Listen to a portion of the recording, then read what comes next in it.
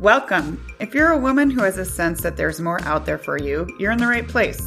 I'm Whitney Baker, host of the Electric Ideas podcast. Somewhere along the line of work and kids, life carried on, but I lost track of my truth. I'm on a reflective journey, and that's what this podcast is all about. Each week, I interview a woman who is lighting her own path and offering others hope. Before our conversation ends, we'll share a reflective question for you to explore. Sometimes all we need is a jolt, a fresh idea, an aha moment that connects us to a sense of possibility. This, my friends, is what I call an electric idea. Hello, welcome back to Electric Ideas. I'm your host, Whitney Baker. I'm thrilled to have Sandy Cohen on the podcast today. Sandy is a writer and health and wellness expert. She left behind a super duper glamorous journalism career for a life that brings her a much deeper sense of peace and meaning. Hey, Sandy, welcome to the show. How are you? Oh, I'm great. I'm so happy to be here. Thank you for having me. Oh, good. I'm so glad to have you here. And one of the reasons that I immediately your story caught my attention is because I feel like you had one of those careers that somebody makes this kind of like cliche movie about almost because it's so cool and it looks so good on the outside. But since then, you have left that. And I know that's like a lot to start with, but I feel like, can you ground my listeners a little bit in your backstory so we can understand kind of where your journey began? Yes. And you know what I just thought of is that moment at the end of Devil Wears Prada where she throws her cell phone into the fountain. That was me. I threw my cell phone into the fountain, metaphorically. So I was a Hollywood entertainment reporter. That was my job. I'm a journalist. I've been a journalist for more than 20 years. And I got a job with a very big agency, like a worldwide news agency. And I covered entertainment. So that means my job was to go to the Oscars, go to the Golden Globes, go to the MTV Awards, go to the Grammys and interview the people who are getting awards. So interview famous people. And it was exciting. Of course it was exciting, right? Of course it was exciting, but it was also really challenging. It was a demanding job. It's a competitive job because in the news business, it's all about breaking news. It's all about who gets the news first. And of course it also has to be accurate. So there's a lot of pressure. The managers would tell us, break news, break news, break news. So you're always kind of hustling on that. The hours are really variable because sometimes you're working into the evening. If I was to cover an event at night, then when I got home at 11 or 12, I would have to start writing. And you're up into the middle of the night. And other times I had to be up at the crack. The nominations are announced very early in the morning on the East Coast and I'm on the West Coast. So that was super. So the hours were variable. It was a demanding job is what I'm trying to say. And for as fun as it was, and as exciting as it was to go to these events and dress up and meet these people who I really admire, it took a lot out of me and it didn't feel like this is what life's about. I didn't love it enough to be willing to sacrifice all that I was sacrificing. And when I say all that I was sacrificing, I mean, I was really ultimately kind of sacrificing my health and well-being. The hours were really difficult. I did a lot of drinking on this job because a lot of the events had, they have parties, they have bars, and I would just drink. And so I think that I had trouble reconciling within myself, is it okay to not love this? And what does it mean to not love this when everybody thinks it's awesome? What does it mean to not love this when I'm in Devil Wears Prada? And, I wasn't really in Devil Wears Prada, but you know what I mean? So I had trouble reconciling that. I also had trouble reconciling the fact that journalism jobs had diminished a great deal from the time that I started. When I started, there were newspapers in every city, and we all know that's not the case now. So I was looking at the fact that I'm just lucky to have a job in journalism, even if I don't love this. Why didn't I love it? Part of why I didn't love it is because I felt like people could really engage with the lives of celebrities to the detriment of engaging with their own life. We would, totally tune in what's Jennifer Lawrence? Oh, she married to that guy. And not even think about what are we doing with our own relationships or tune into the aspirations of entertainers who we like and not even tune into our own aspirations.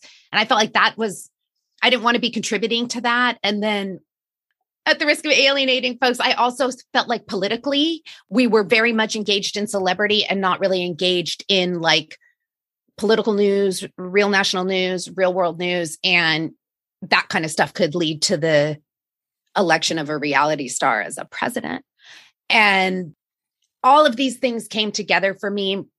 I think if the job had been easier, like less demanding on me, I might have been able to continue doing it and just try to find my niche and my purpose outside of it.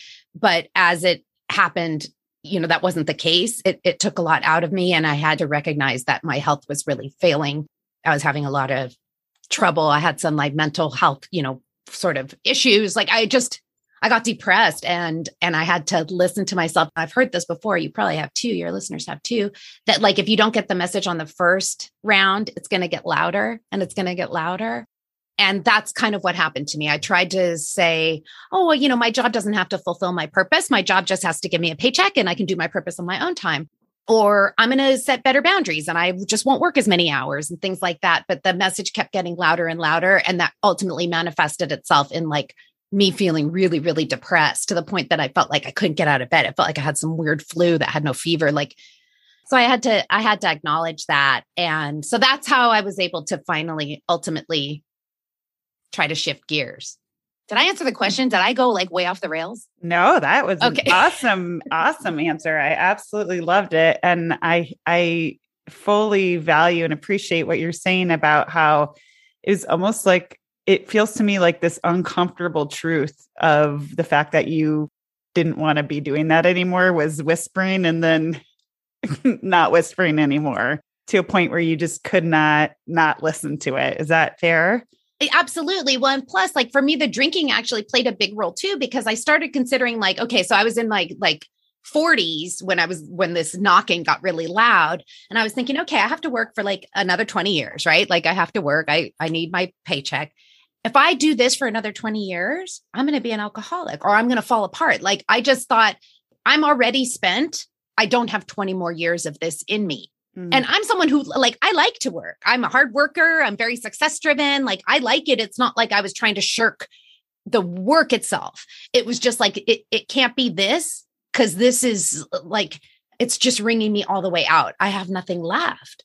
So that's where it came to that point when I looked at what my future is going to be. I thought if I do that, I'm not going to make it another 20 years doing this. Like, I'm just not going to make it. I don't know what's going to happen, but I knew in my very heart of hearts that I wasn't going to make it. And it's interesting too, because I knew early in this job that I was like, I don't know if this is such a good fit for me, but it was so exciting that it was like, well, I'll make it a good fit, but there's only so much we can really force ourselves into a certain shape.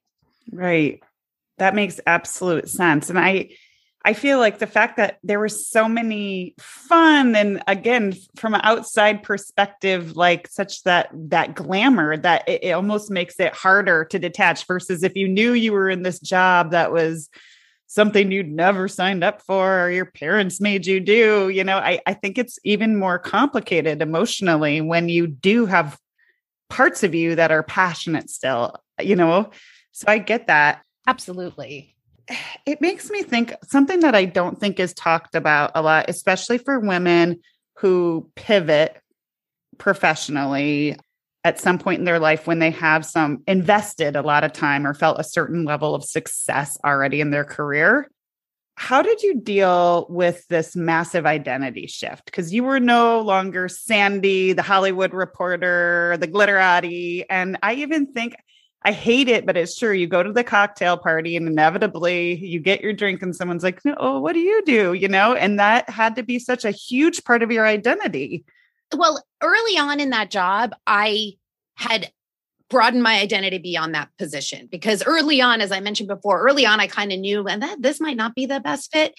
And who am I outside this job? And I had given so much to the job to do it well. Like I really, really care about doing my work well, even if it's work that I'm not well aligned with, like I still want to perform well. So I had expanded my identity beyond the job early on, which I think was helpful. But yes, then you have that thing. And I had come up with like a really good answer to that. If people were like, so what do you do? I would say stuff like, oh, I really enjoy life. Or this was before COVID. I'd be like, I love to travel, or I'd answer with something that had nothing to do with my profession. I think the identity shift, it reminds me of these sort of elements of wellness. that we talk about in health coaching, occupational is only one of them, and there's 6. So if you think about your identity in the context of these elements of wellness, like social, emotional, physical, spiritual, then I think you can create, or you can at least recognize that there's more to you than your work. Of course there is. Of course there is. I mean, I'm a daughter, I'm a friend, I'm a sister, I'm a wife, I'm a active member of my community, I'm a jogger, I'm a meditator, I'm a journaler, all these things. So I think that really helped. And also because my closest people, like my family and my friends, they knew how much this job was taking out of me. So they weren't looking at me like, oh, who are you now? They were like, yeah, Sandy, you should probably leave that job. Like, it seems like it's really messing with you. So when your close circle of supporters are there for you, then how my identity appears to people who I don't know is so much less important. And on the other side of this, like now that I'm through this, transition part, I've recognized that, you never know who you're inspiring. There are people who I worked with in that previous career who are like, wow, I really admire what you're doing, now that I've really embraced working in health and wellness. And that's awesome and so unexpected, because just like people might have thought of me when I had that job, like, wow, you must love it. You're like in the center of everything. You're so fancy. Not everybody who works in that industry feels that way.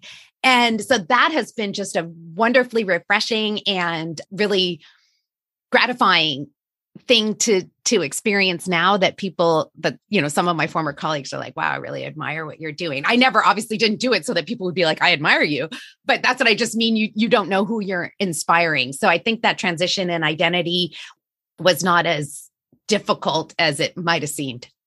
Okay. So my question for you is, for women who are in a path, it might be career, it just might be a place in life where they have a feeling like you had, or maybe it's a whisper, maybe it's that louder knock.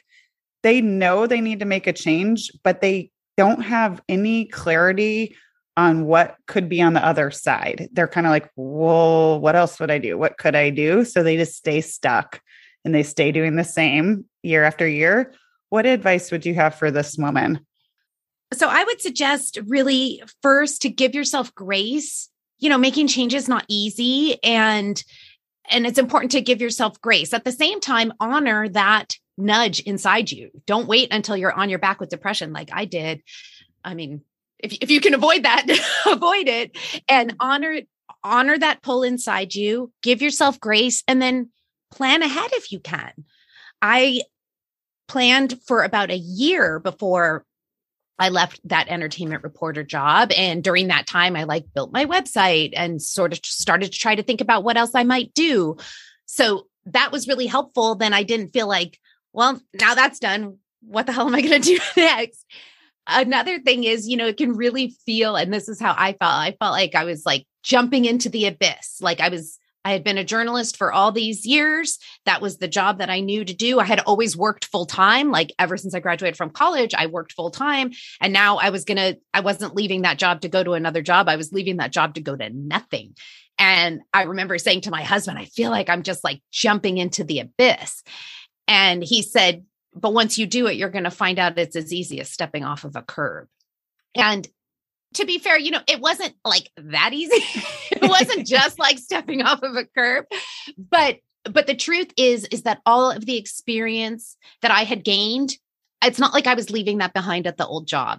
That was coming with me. And I think that's another important thing for people to recognize when they're getting ready to make a shift, that everything that you've learned and developed in yourself in terms of skills and identities and all the things that you've done, those are coming with you. You are not starting from scratch. And that's so important, because so many of these skills and things that we've developed are transferable, and they'll transfer to your next thing. You can also intentionally look for something that allows you to apply what you already have, your natural gifts and the skills you've acquired.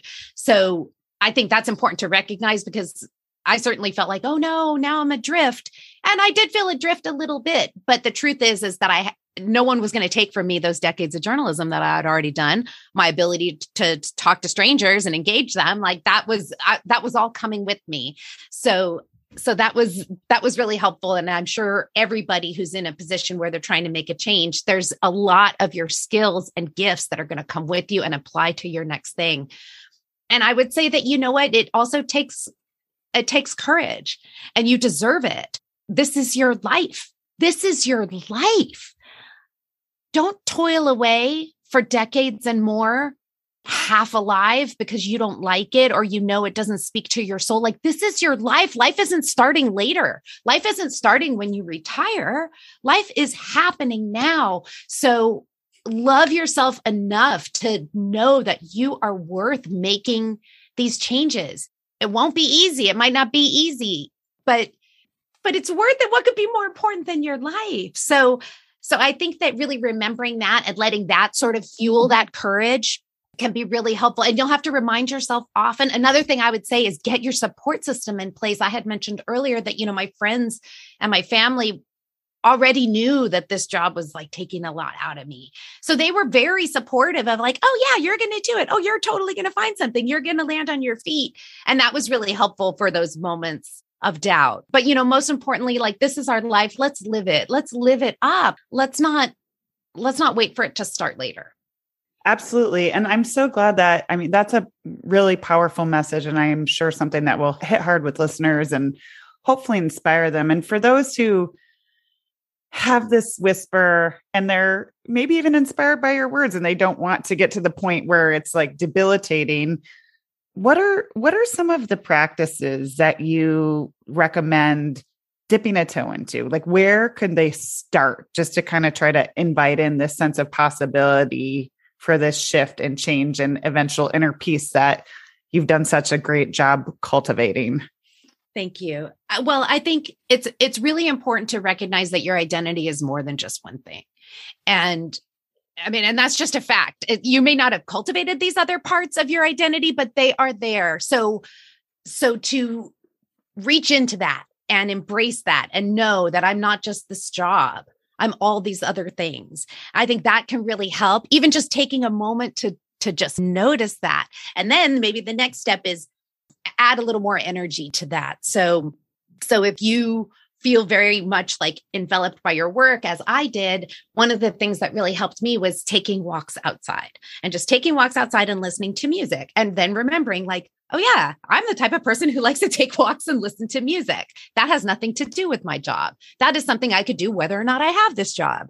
So that's a super simple example, but I think it points to something that we can develop further, and recognizing that our identity is multifaceted. There are many components that make up a healthy person, and occupation is just one of them, or your role within your family. I mean, if people who are parents feel like there's nothing beyond my being a parent, I'm not a parent, so I don't speak to this from personal wisdom, but just applying this notion of we all occupy more than one role to enrich the parts of you that aren't a parent. I mean, I know you're always a parent, but you know what I mean? Enrich the parts of you that, what did you love to do before you were a parent? Or what do you love to do in addition to being a parent, and put some energy there? I think that can really help. That certainly helped me. I remember somebody told me, you know, and I might've mentioned this earlier, that your job doesn't have to satisfy your every desire in life. It just has to provide you with the paycheck. And I was like, oh yeah. And that was really helpful to me. Ultimately, I decided to leave the job anyway, because even the paycheck, you know, wasn't compensating for these health issues that I mentioned. But it's a good reminder that one thing doesn't have to satisfy your everything. They say this about romantic relationships too. Like, just because you have a romantic partner doesn't mean that you don't need your friends and other relationships in your life. So I think that's important too, to just recognize that we don't have to rely on just one thing to satisfy the whole of who we are, and developing those other areas will give you the fortitude to just see how big a being you are, you know, that you're really not limited. We feel limited. And I felt very limited in that job. Like, oh, this is all I'm qualified to do now. And it ends up just not being true. Absolutely. I mean, I think just whether you identify with your work or your family or your home or whatever you're doing, I feel like we're all multifaceted beings. And it's just an invitation to get curious about what really lights you up outside of maybe something that you've been spending a lot of time on, but that doesn't have to define everything, right? And in fact, it can't define everything. Like whether we want to or not, we are multifaceted. We play multiple roles in life. I'm different when I'm at work than when I'm in my home. I'm different with my mom than I am like with my friends, and I mean, I'm not different. I mean that I'm playing a different role in those relationships. And we are just by our very nature as human beings, we are multifaceted, and sometimes developing these areas, maybe overlooked or neglected areas can just enrich us and be like, help us remember, oh yeah, I'm a lot. I'm awesome. Mm-hmm. So, now that you've gotten to a place of clarity and kind of just living in a totally different way than it sounds like you were, I'm wondering if you would have gone to coffee with a friend, let's say when you were in the throes of your celeb days, what do you wish someone would have gently, lovingly said to you sooner that would have really prevented you from getting so far down the path that it became debilitating? That's a good question. I mean, I don't know that it would have come from a friend. I think that ultimately because I remember I have these two real good girlfriends who work in the entertainment industry, and we would regularly go to dinner. And for years before I left the job, I was like, I want to do something like that has to do with healing. I want to do something that has to do with health. So those stirrings were there. I think what I really needed to hear was from my own self to say, Sandy, that's worth pursuing. You can do that. Like your own desire is enough. And you don't need that outside validation. And don't forget, like certainly in this kind of professional realm that we're talking about, the other people who were in that industry were as wrapped into that energy as I was. So I don't even know that it would have come from them. And even my other friends who don't work in that industry, they would always encourage me to just, you should do what feels good, do what makes sense. So I think ultimately it had to come from me to say that even though this looks so glamorous on the outside, even though when I tell people what I do, they're like, wow, sounds like you have a dream job. Like that if it doesn't feel like a dream job to me, that's enough. That's enough to respect and act upon. And my life is mine. Like I'm the one living it. So if it doesn't feel good to me, who cares if a million people think it feels good? Because I'm the one who's doing it. I'm telling you right now, it doesn't feel good. So I don't know that it would have come from a friend, although as I mentioned before, I think it was really helpful to know that I had the support of my friends and family. And even these two gals who I'm mentioning, who I had the regular dinners with, once I made the transition, we still have these dinners. We don't talk about the, Academy Awards or whatever, but they're so for it. They think it's awesome, that I'm so much happier and that I was able to make that leap. So I don't know. Don't wait for someone to tell you. Tell yourself and then respect it and honor it in yourself. Your word is as important as anybody else's, and probably more so since you're the one living your life. Right. Yeah. I think what you just hit on for me just really resonated in the moment too. You said, if it doesn't feel good to you, then who cares? And it can be as simple as that. It's hard because I think we care. All of us do. I certainly do. Like we care what other people think about us and we care how we appear in the world. But when it comes right down to it, you're the one living your life. You're the one who knows yourself best. Others can't know what's inside of you. And even though we've been acculturated to sort of not honor that and care more about like how cute we are and whatever, what really matters is how you feel. This is, as I mentioned before, this is your life. And we don't know how long we get. So time is of the essence in many ways. And your own feelings about it are valid and worthy enough to act upon. Thank you for that. Absolutely. Okay. So I know we're coming up on time, but I do want to make room to talk about one more thing. Because one of the reasons I love what you put out is because I agree. It seems like there's this notion that for kind of the everyday woman, whether you're working, kids, whatever, life's kind of happening to you. And it would almost take some big dramatic going to the mountains for 2 weeks to a retreat to break away. And I feel like you debunk that and you call that out. And I'm just curious what you have to say about that. Well, I think that I mean, like a meditation teacher would say that peace is as close as your next breath. I haven't gotten to that point in my own personal practice that that's the case for me, but truly, we are the only ones thinking inside our head. Like I'm the only one who thinks inside my head. And it does take effort to change your thoughts, to be aware of what your thoughts are and then to change them. But the great news is that's a one-person job. You don't have to wait for anybody to do that for you. You don't have to wait for, some outside force or the retreat of a lifetime to do that. You can do that. And I think it's important to remember because even if it's not as close as one breath away without, some practice, it really is entirely within our hands. So what can you do to shift the way you're thinking? You could splash cold water on your face. You could go step outside. Like if I've noticed recently, if I get like all worked up over something, I'm like, you know what? Like I start to feel worked up, stand up, go walk outside. Just go walk outside.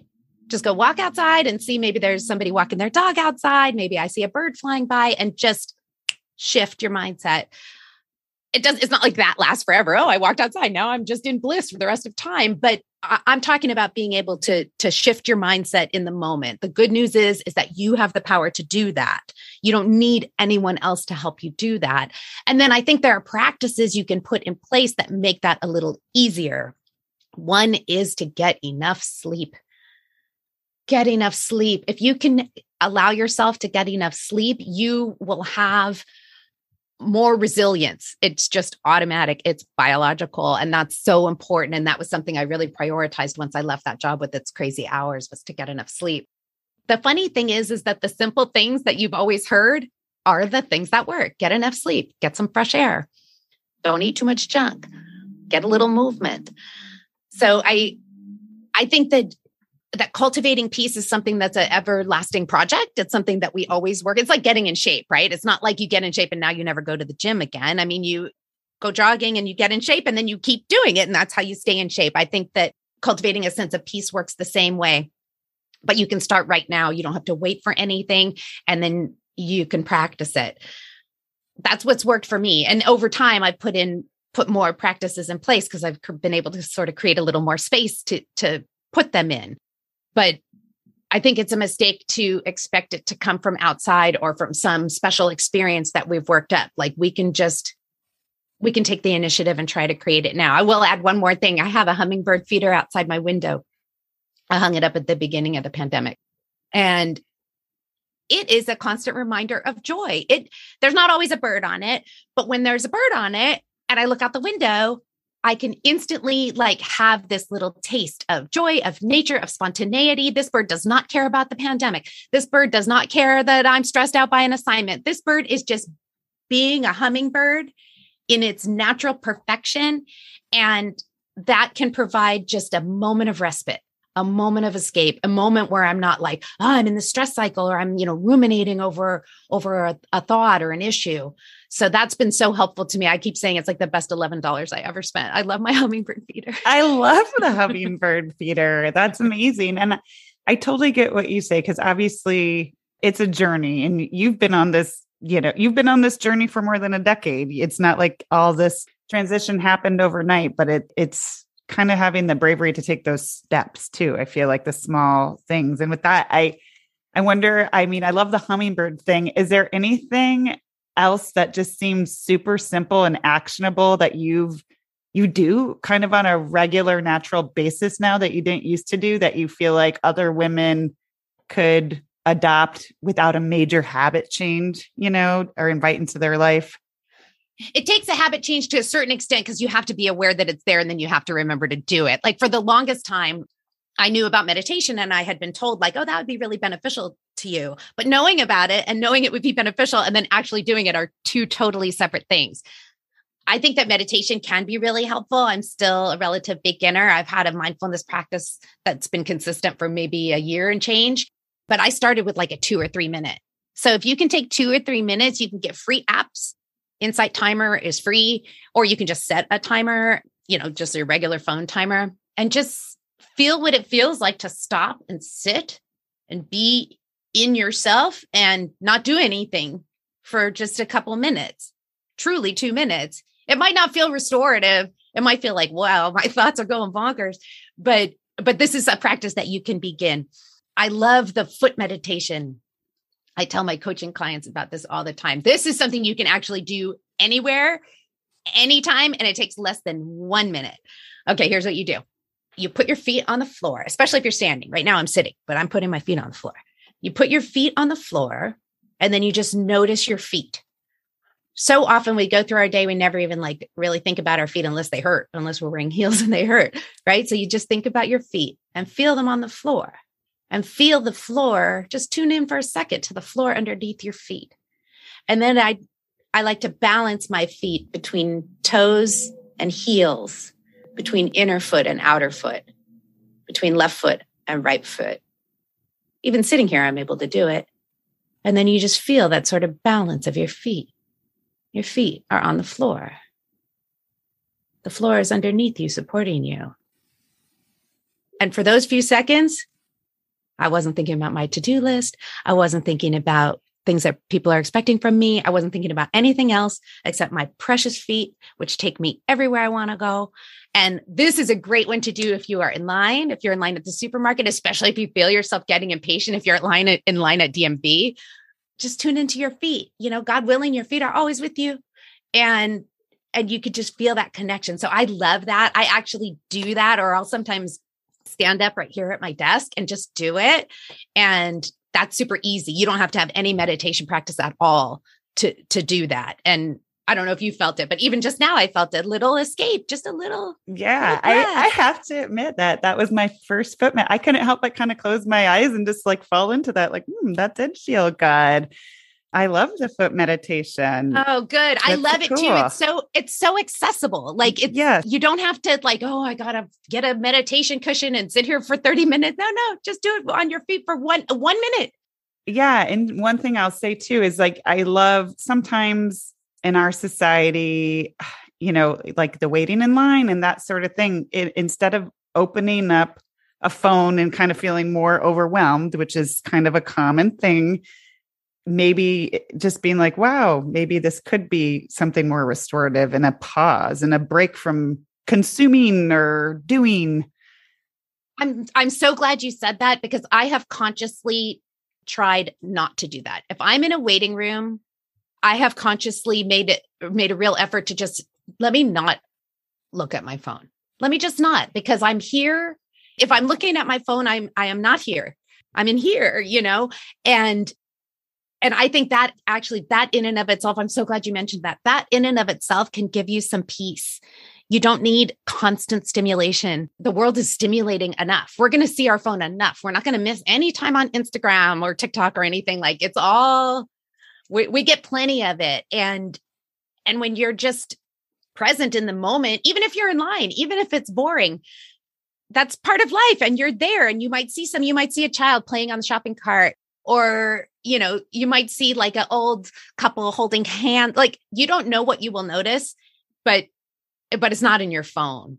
And I do think that that's really important. I think that we can be so hyper stimulated. And I don't know if you're like me, I'll look at my phone and then it's talking about I see somebody beautiful and it's talking about some kind of face cream. And now I'm already on the site trying to buy the face cream. It's you're going down this whole road. The rabbit hole is real. I hear you. Absolutely. Yeah. Well, I love that. I'm definitely going to try to incorporate that. I do something that I'm working on that's almost called peace breaks, where it's just 2 minutes. So sometimes if I have a busy day, a full day, it's just 2 minutes where I know between things that I just intentionally do nothing. Just stop. Yeah. But I like the intention with the feet, because that almost gives me something to anchor to. So that's cool. And I don't have to be home or in private. So thank you for sharing that practice. All right. We've covered, some of the practical rituals that have helped your transformation. And I love that you're sharing this mindfulness practice with the feet. I'm going to definitely incorporate it right away. So the last thing, because I know we got to close out here. I always ask my guests, because I'm a writer and a journaler, and I know you're a writer too. I like to say, if there one question that women should be asking themselves more, and I ask this in the sense that maybe if you're prone to journaling, people might want to write about it or just have a more meaningful conversation with a friend, talk about that or just something to reflect on. So what's one question that women should be asking themselves right now? This is one that I'm working on right now, and I've heard it in a lot of venues. And that is creating this vision of like your ideal future self or ultimate Sandy, or, like this vision of who I wish to become, who I intend to become, and spend some time with that vision. I don't know, this might not be something necessarily to discuss with a friend because it's pretty personal, but certainly to discuss in a journal or even just to spend time with in a daydream to really see that person and how is she doing and what is she like and what is she feeling like and what is her environment like and how is she relating to her friends and how is she relating to challenges that come up like tech challenges and other challenges. And I think that this is something that I want to do more of. I'm on this self-help reading mission. I kind of always am, but especially am now. And this book that I read was even suggested spending a couple minutes doing this every morning to tune into that vision every morning. I haven't done that, but I have been spending some time kind of writing about this in my journal and just even envisioning it when I'm on a walk. I like to walk almost every day and just, kind of just have a little teeny daydream into that vision. And I think it's important because not only does it help us connect to the vision of what is possible, but in a way it kind of brings us a little closer because we can tap into like, what does that feel like? What is she doing? And then we can feel like that and we can do that stuff. So it's not just pie in the sky visionary hopefulness. It's sort of feeling that vision and then beginning to take little micro steps to make it tangible. I love that question. And I love that reflection because another thing that has felt very real for me was kind of allowing that in. And this ties back to our entire conversation. So this is so perfect. We all have such multifaceted pieces of us. And sometimes like a small, like maybe there's something like you would stop and swim in the middle of the day. And a lot of times it's like, well, is that something you really can't do? Like sometimes it's just a realization that you can step into pieces of your longings without the whole kit and caboodle change, right? Absolutely. And then you can see it actually, I think, even feels more possible because if your ideal future self, cooks fabulous food, well, I mean, I can cook in my kitchen tonight if I go to the grocery store, so I think that it makes it feel just a little closer. And the scientists and the thought leaders will tell you that having that vision and connecting to it is exactly how you make it start to come true, that it gives you a little bit of power and oomph to be like, oh yeah, there she is. And I'm right here. I'm right close to it. So that's something I want to do more because it's exciting to connect to that vision. It's inspiring. Absolutely. Absolutely. Well, I have no doubt that your transformation and your bravery are going to inspire so many of my listeners. So I want to thank you for being on today.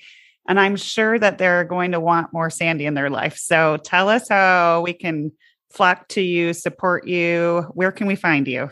Oh, thank you so much. So my podcast is called Inner Peace to Go, and I'm interested in all this type of stuff. And I'm interested in how what kinds of tips and actionable things can we do to bring more peace, cultivate more peace in our lives and just more ease, less stress. So that's Inner Peace to Go, wherever you get your podcasts. And then you can connect with me on social. I'm at Sandy on Instagram and Twitter. Fantastic. Okay. We'll make sure everything's in the show notes too, for all those who are on the go or scribbling notes. And I just want to thank you again. I really enjoyed our conversation. Me too, Whitney. Thank you so much. I'm so glad you joined me today. If you're looking for more, feel free to connect with me on Instagram at @WhitneyWoman. And if you enjoyed the show, I invite you to support me by leaving a review or sharing it with a friend. Hope you have an inspired day.